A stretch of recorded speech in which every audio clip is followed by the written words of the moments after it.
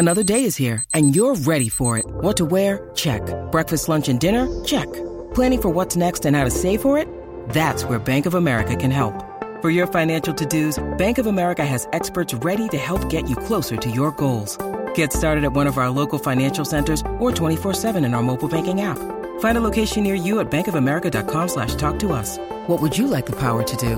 Mobile banking requires downloading the app and is only available for select devices. Message and data rates may apply. Bank of America N.A., member FDIC. Hello and welcome to the 1871 podcast with Johnny Hunt and me, Mark Roach. And we're hoping that Dylan is going to join us. He's not with us yet, so hopefully not another power cut in South Africa. But I'm delighted to say our special guest tonight is Martin Allen. So welcome to the show, Martin. And we know you've been doing some Keep Fit, haven't you?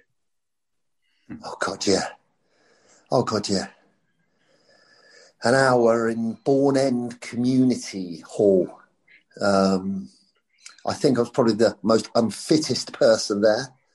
And towards the end, oh my God, head was dizzy, lungs were exploding. I thought I'd been involved with a chemical weapon. It was like just total body fatigue, like, oh my God, what is happening to me? But I'm now thankfully recovering quickly. Good. And Johnny, you've actually got COVID, haven't you, after 2 years, but apparently you're feeling okay.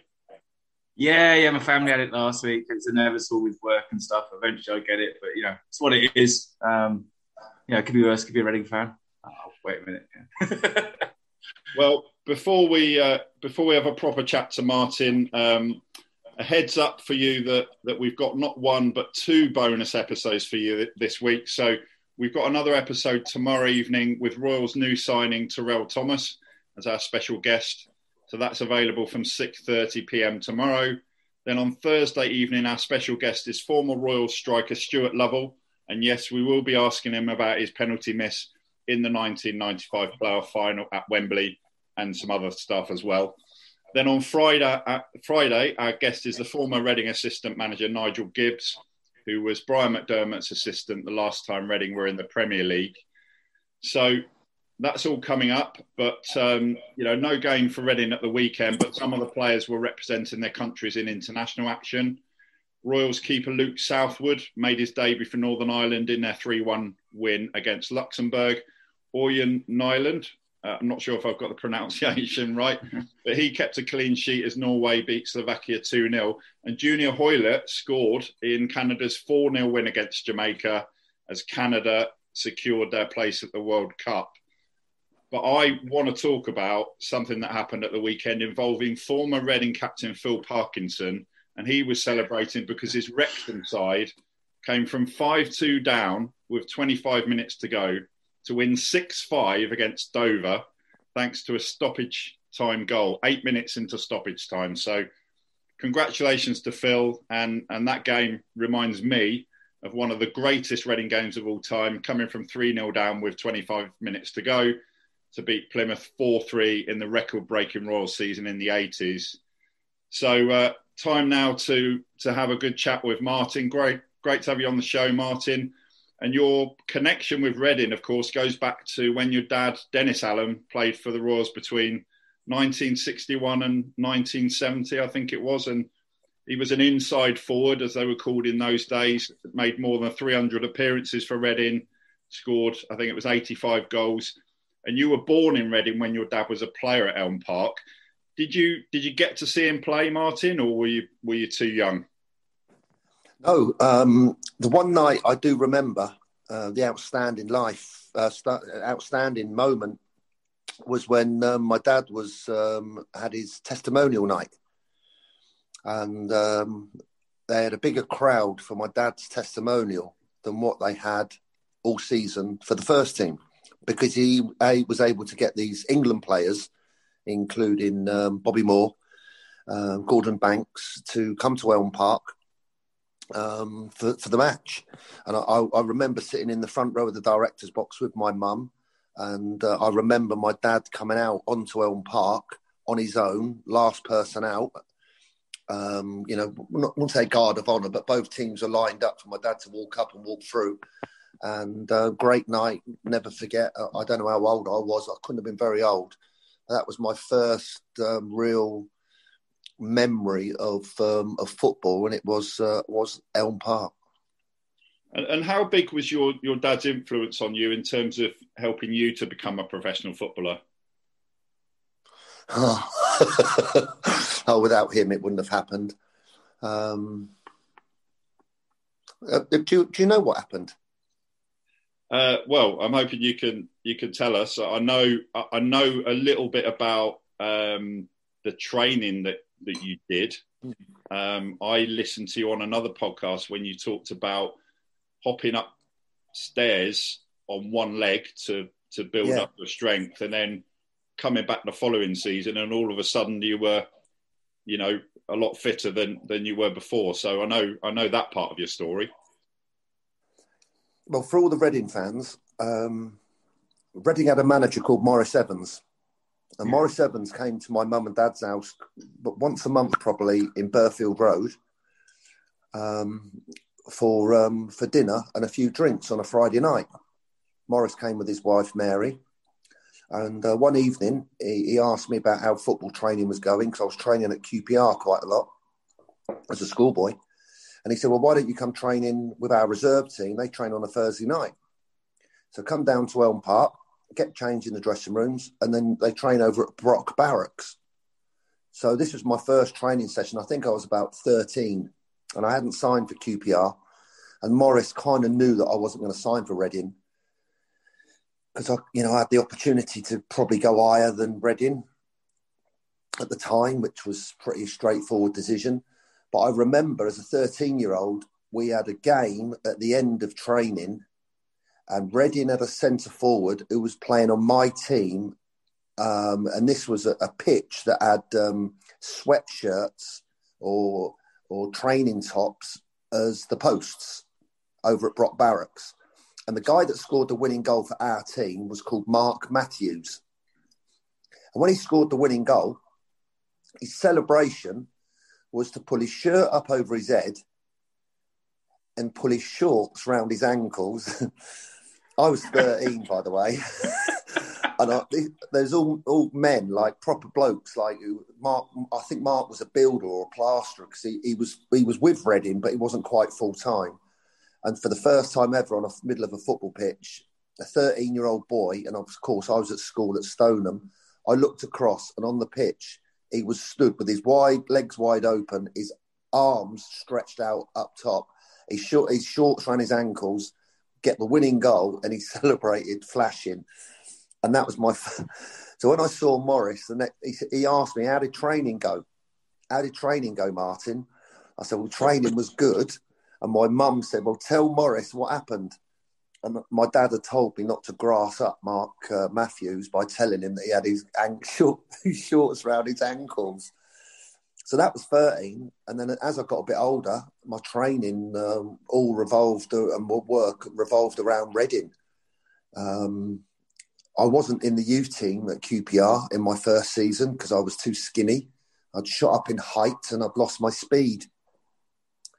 So my dad fixed me up to go to Reading Boxing Club by Chatham Street car park.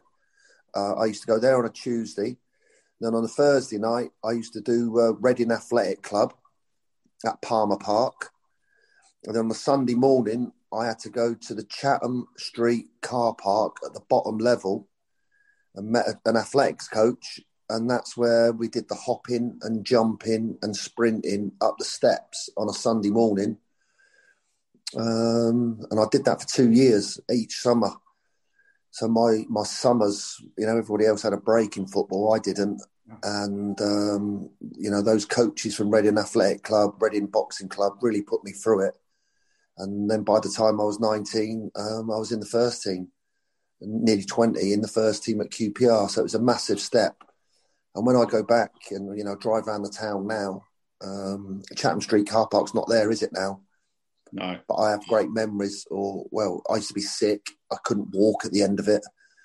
And the power that it gave me, the power that was put in over those 2 years was quite unbelievable. I have a massive, massive amount to thank for the coaches. And we have been joined by Dylan. We're a bit worried about you again, Dylan, but he's here. So before I let you jump in, Dylan, just want to ask Martin about your time at Reading on the management team. So you played for QPR, as you said, West Ham, Portsmouth and Southend. And your introduction into management, you started your career in management at Reading as assistant manager to Alan Pardew. Can you believe that was 20 years ago? No, I couldn't. If you'd have told me that was 20 years ago, I'd have never have believed that. There's no doubt. How did that come about, Martin? Well, I was manager of Portsmouth Reserves, and one Monday night we played at Madejski against Reading Reserves, and their manager was a guy called Alan Pardew. And we were top of the league at Portsmouth, and Reading's team had a load of stars in it, which is not always easy when you've got stars playing in the reserves. They don't really want to play. And we beat them 4-0. And with 10 minutes to go, Jim McIntyre, I think his name was, he'd done a nasty tackle on one of my players. And as you can imagine, I stuck up for my players. Alan Pardew saw that it was a bad tackle and just sort of shrugged his shoulders. Jim McIntyre got sent off. And as he was coming off, we were all trying to fight him and get after him because I didn't like what he'd done to my player. And the next morning, I had a phone call from Alan Pardew at Reading Football Club and said, hello, Martin, Alan Pardew. We don't really know each other. He said, but I just want to say, I loved the way your team played last night. I loved the way you played football. And also at the end of the game, I loved it when you stuck up for your player for what was a bad tackle. And he said, I'm sorry that because my player had to go to the hospital. He said, I'm really sorry your player's gone to the hospital. Is he okay? And I loved the way you stuck up for your player. Well, I've never had anyone ever compliment me like that in football management. So I said, thanks a lot. Nice to meet you. And then a few weeks later, I was working for Fulham doing scouting for Kevin Keegan and Arthur Cox. And my next game was at Reading on a Saturday afternoon. I was doing this job as well as coaching at Portsmouth because I wanted to find players. And at half-time, I said to my son, George, we ain't sitting in the corner behind the corner flag because you can't see the pitch. Reading were playing Notts County and it was 0-0 with about 20 minutes to go. And we stood on we sat in where the corporate go, the prawn sandwich brigade on the halfway line. And Alan Pardew done a substitution and he took off a right back, a right winger, and he put on two centre forwards, one to play up front, one to play right back or right wing. But he totally changed the team and he put on two centre forwards for a right back and a right winger, which I thought was fairly reasonable. Anyway, about 10 yards to the left, 10 from where I was sitting with my son George, some bloke who was drunk stood up and shouted, Pardew, you don't know what you're doing, as loud as he could.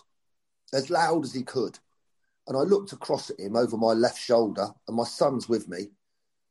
And I thought, oi! And I shouted back at him, sit down. He's just put two forwards on. What's he supposed to do?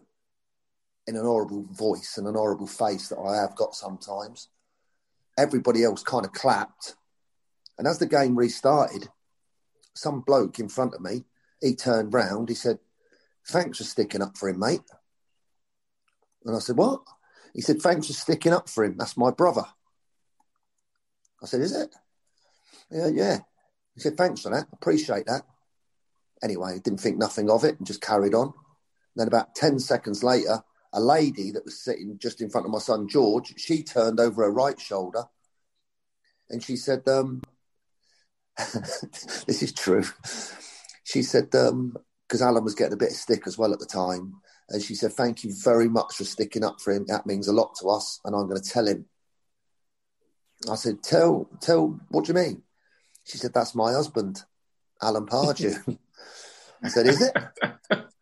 She said, yeah. And I said, well, the stupid stupid idiot. He should shut his mouth and support the team rather than having a go at the players. A couple of months later, John Gorman left to go to Tottenham, and I wasn't working. I was doing people's gardens in and around Gerrards Cross and Beaconsfield, and I had a phone call about 4 o'clock from Alan Pardew. What are you doing tonight? I went, nothing. He said, meet me at the Copthorne Hotel. I'm going to offer you a job. I was picking up leaves off people's gardens, I promise. My car was full of black bags full of leaves. And I met him, sat down for an hour. He's told me that he wanted to be me. He wanted me to be me. He wanted me to be the assistant manager, but he wanted me to do what I wanted to do. And he gave me license to do whatever I wanted to do. And it was in the training, the preparation, organisation. They hadn't won for 10 games, I think, at the time. So it needed drastic action. And he said, you're the perfect person to do it. He said, and I'll support you all the way. He picked the team, but we were very, very close and very tight. And I think at the time he needed my style and my way to help him get through the bad patch that he was in, or the team was in. And of course, we went on and had a fantastic run. Yeah. I remember leaving the Copthorne Hotel. That was the one, the big red hotel on the side of the M4.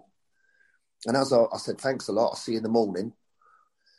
And as I was walking away, he said to me, you haven't seen this. And he had a brown envelope, like an A4 size envelope. I said, what's that? He said, it's the contract. And I turned back and went back towards the table, you know, those coffee tables in hotels in reception. So I said, what is it? He said, it's the contract. He said, you don't even know how much you're going to earn. I went, don't worry about that. I said, I'll work for nothing. I said, just keep it hold of it. I don't want it. It doesn't matter.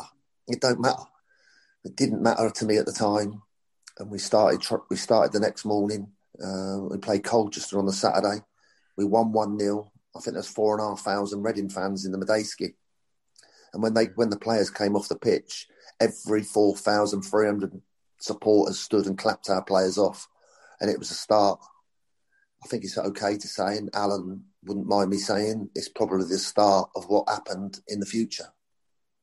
Yeah. Well, Martin, we're gonna have a very short break now, but we're coming back very shortly, and then Dylan, I'm going to let you have a go. Oh, lacquer. So, Dylan, do you want to ask Martin a question now? You came in a bit late. We were worried about you, but you're here with us, so you're over to you. No, man, listen, it's always good to see you, Martin. How are you doing, pal? Yeah, very good, thank you. At least you're not in your car tonight. You're at home. No, I mean, just listening to you there, I mean, I used to speak to a lot of players and coaches, Big Kev Dillon, and the respect that the lot of them had for you was just, and I'm talking as not as a Reading fan, but as a former Reading player, and always keeping in touch with people. There's always, a good understanding of what you did and what you brought, and it's amazing to hear that story. I mean, that's what this podcast's all about, for people to hear stories about Reading Football Club and how things worked and how things didn't work, what went good, what went bad, and listen to that, as you know, people do scream at the fans do scream, and it's that they've got opinions. We may not like it as coaches, as managers, as players, but they do that. But to do that and to end up being at Reading as you did with a lot of success, it was different class. It was different class from former players and coaches that have worked with you. So it's pleasing to hear that, Martin. Honestly, it really is, especially for a football fan as I am. And Martin, you went on that great run, didn't you, at the end of the season? And it was, if you'd have been sort of up near the playoffs, you could have got promoted that season, couldn't you? That's a good question. With that form. That's a good question. After training the next day when I started, Alan said to me, we've got to go back to meet the chairman the chairman wants to meet you, Mr. Medeski, and the chief exec, they want to see you. So I said, why do they want to see me? They said they want to meet me. Just want to meet you. So I said, all right then. So I went back to the stadium and I had an old van. I had a gardening van, right? Anyway, it'd given me the contract. So I looked in the contract and what did he say? Did you have to do JM's garden? No. And I looked through the contract, but like I said, I wasn't bothered about the money. That weren't a big deal to me. And went into his office. He was sat there. He said, "Welcome to Reading Football Club, Martin. We've heard an awful lot about you." He said, "Are you looking forward to the challenge of keeping us in the division?" And he stared at me, and I gave him a glare look back. And I said, No, I think we can reach the last place in the playoffs. And I didn't smile. I just stared at him. And he went back in his chair. He said, I don't think so. So I said, don't you? And I stared at him again and gave him that horrible look. Don't you? And he said, we can't win a match. And I said to him straight to his eyes, I said, that will soon change. We will win a lot of games and we will do very well. And I didn't smile. And I just looked him and stared him out. The room went very, very quiet and it was icy cold and silent. I said, you haven't even given me a bonus in my contract to get promoted. And it went silent. It went silent. And I was absolutely had the belief and the honesty. They were just hoping they were going to stay up because I think we were one place above the relegation zone at the time. Yeah. So that's how it happened. And it was that sort of power or that sort of positive mental attitude that I went with Alan, with all the staff, the physios, everybody, and the players that were late. If one person was late, everybody had to be in half hour earlier. That was the rule that I put in. And I told Alan, this is what we're going to do. And Alan said, yeah, if that's what you reckon. And I used to sit out front of the training ground and the door going into the training ground, and I used to tick everybody in. If anybody was late, the next day, so in the end, we was training at 7:30 in the morning. And you can laugh, but my message was, if you're late for training, you'll be late for the big moments in the football match. Don't be late. Don't be late. Be there. Get there early. Defending set plays, attacking set plays. And we went through all the set plays that I knew, defensive and attacking, and we were really, really good at set plays. But it was hours and hours and hours on the training pitch that got us that good. And so it was a military operation with zero flexibility. It was intimidating. It was verging on, looking back 20 years ago, bullying, do it my way or don't play. And Alan Pardew gave me the 400% backing to do it. And that's what it was like. That was really what turned the corner to get. And we've signed some good players with Nicky Hammond as well, to be honest, and Alan, of course. And we started to build from there. Martin, do you not think that characters like that now? There's that element not in the game now. There's not you haven't got them characters like yourself that would bring that kind of motivation, that kind of, incentive, like say, incentivizing them to be respectful to the job. Do you not think that's missing now in the game? Yeah, it is missing, but there's been the overhaul of the academy system and players, young schoolboys, young players being taught about education, taught about tactics, different ways of playing, improving technical skill. improving tactical knowledge, knowledge of review of performance, game preparation. It's totally moved on to another level. And all the schoolboys in the academies now, they get a performance review of clips about what they did well, clips about what they didn't do so well. And it's not ex-footballers now. It's people that are well-educated with good knowledge that are teaching and developing our young players, which is why we've now got so many brilliant technical players at the top level, because that cycle, what is it, nearly 15, 20 years that's been in place. And we're seeing the benefits of it, for when we go on and win the World Cup in Qatar. Martin, that change of culture that you had, when I remember that season when you came in, and it's very similar to this season, as in the fact that we were just kind of going freefall towards relegation, and there was no kind of energy on the pitch. It was so painful, like this season. I don't know if you've been watching the games. When you came in, you and Alan, did you realise how bad it was, or did you know? And then how did you, was it a kind of a change of mental attitude? I remember Matty Robinson came in, I think. Sammy Igo was there. There's a few players that made the difference. But the team was like from one game to the next. It was almost like watching two different teams overnight, down to yourselves, and obviously the way that you approached it. But how did that happen? It's kind of like a miracle. It wasn't a miracle. I don't think they'd won for 13 games. And the team was struggling. So with a young manager, which Alan was, that's a really difficult situation. It's really, really, really difficult. And he knew that would be perfect for me. He knew that would be perfect. Self-belief, confidence, game plan, way of playing. I'd stand on the training pitch, and if they didn't play forward passes, attacking passes, and if the back four didn't move up the pitch, oh my God, I would go after them big time. And I mean big time. I can imagine. And big time.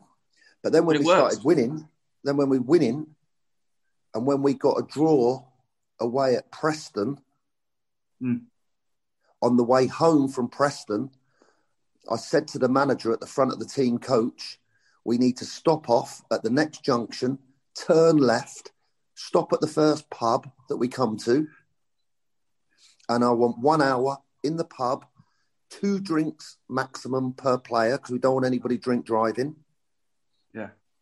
And he went, are you serious? Yes, I am serious. I said, that's a great result we've just had here at Preston. So let's get the players in there. So he went, well, what about the players that have got functions to go to or families to go home to?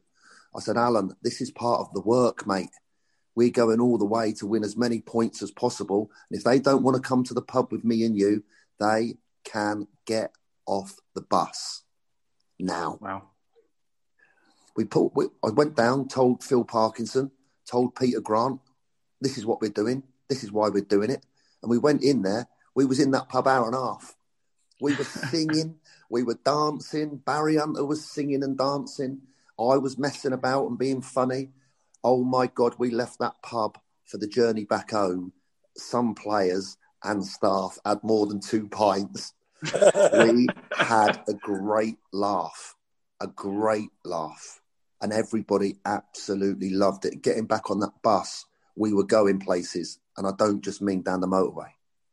Yeah, and that's just a change of mindset for people then, is it? Like, you see players now, it's like they don't want to be there, or that what you did was just something simple.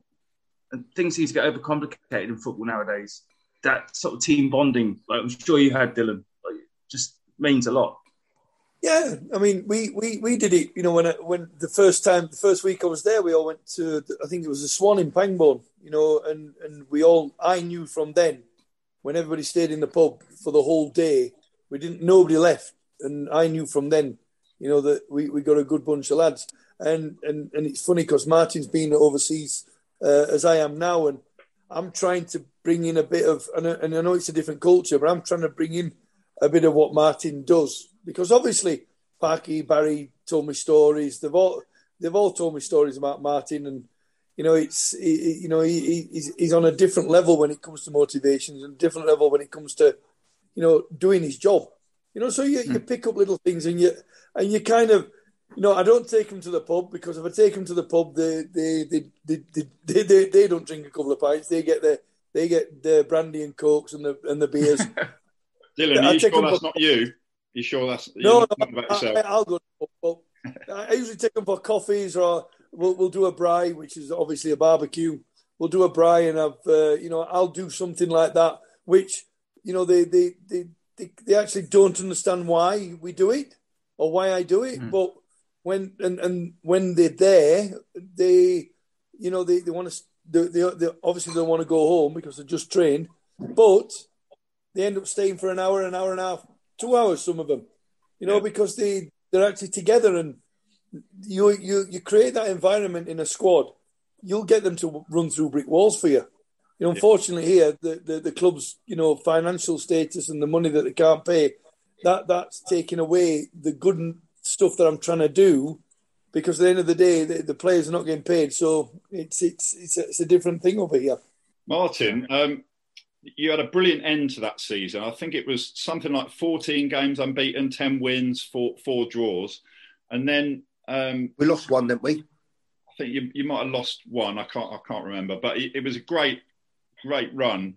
And then obviously you left. Do you remember what happened then? Was that Alan's decision? Was it, what happened when you left? Yeah, that was Alan's decision. Of course, and fully respect for it as well. I was disappointed to leave, of course, but I think that what was needed, I did.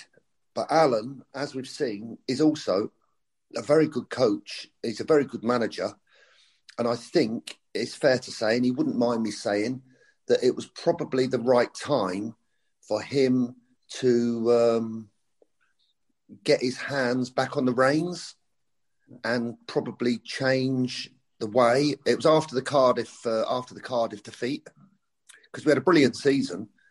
That next season, to go from nearly getting relegated to getting in the playoffs was really quite outstanding, and we nearly got promoted anyway, didn't we? Yeah. So it was really close. But then when that had finished and Alan reviewed what had happened over the previous 18 months, I fully respect that he now wanted to implement his style and his way, and he wanted to be more to the forefront, and he wanted to take me to take a more backward step. Well, I could understand that, but I didn't think that was going to be good for me. And I also wanted to be a manager. I wanted to be a manager. So it was probably the right time, with mixed messages then coming from me and Alan to the players, that Alan would sort of say, well, Mark, you've done great. And I still get on very well with Alan, and, still get on good with him. I love seeing him when I meet him out and about. He did the right thing. He did the right thing, and what was needed, he definitely did the right thing at the time. And he thanked me. He said, I couldn't have done it without you and what you've done. You set this all up for us. And he's the first on the phone. I've had 2 championship wins as a manager, and he always rings me, says, fantastic, well done. To be a champion is amazing. So no hard feelings between us.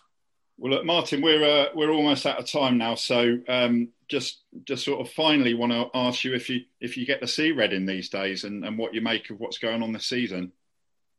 Yeah, I do get to see Reading. I've got a friend called Tim.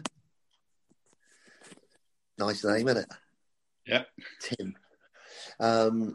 Tim's got not a box. He's got he paid for a table for the season for about 6 people. He's a really nice, he's a good friend of mine, and he's got a box on the halfway line, or table on the halfway line in that restaurant. And so he has different guests. So I normally come and watch with him, watch the match. He supports Reading, as I do. And, it's fair to say, and reasonable and respectful of the manager. It's been a difficult season. Some good players have left. They've not really been replaced. Some of the players that have been brought in have not really done it, which has been a bit mysterious, some of those players being brought in. I think the manager's a good manager, I do. I think he's a good manager. I think he's got something about him. I love watching him play.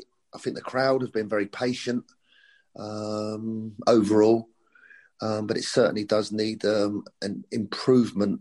And the centre forward who gets all the goals, he's been injured a lot of the season, hasn't he? Yeah.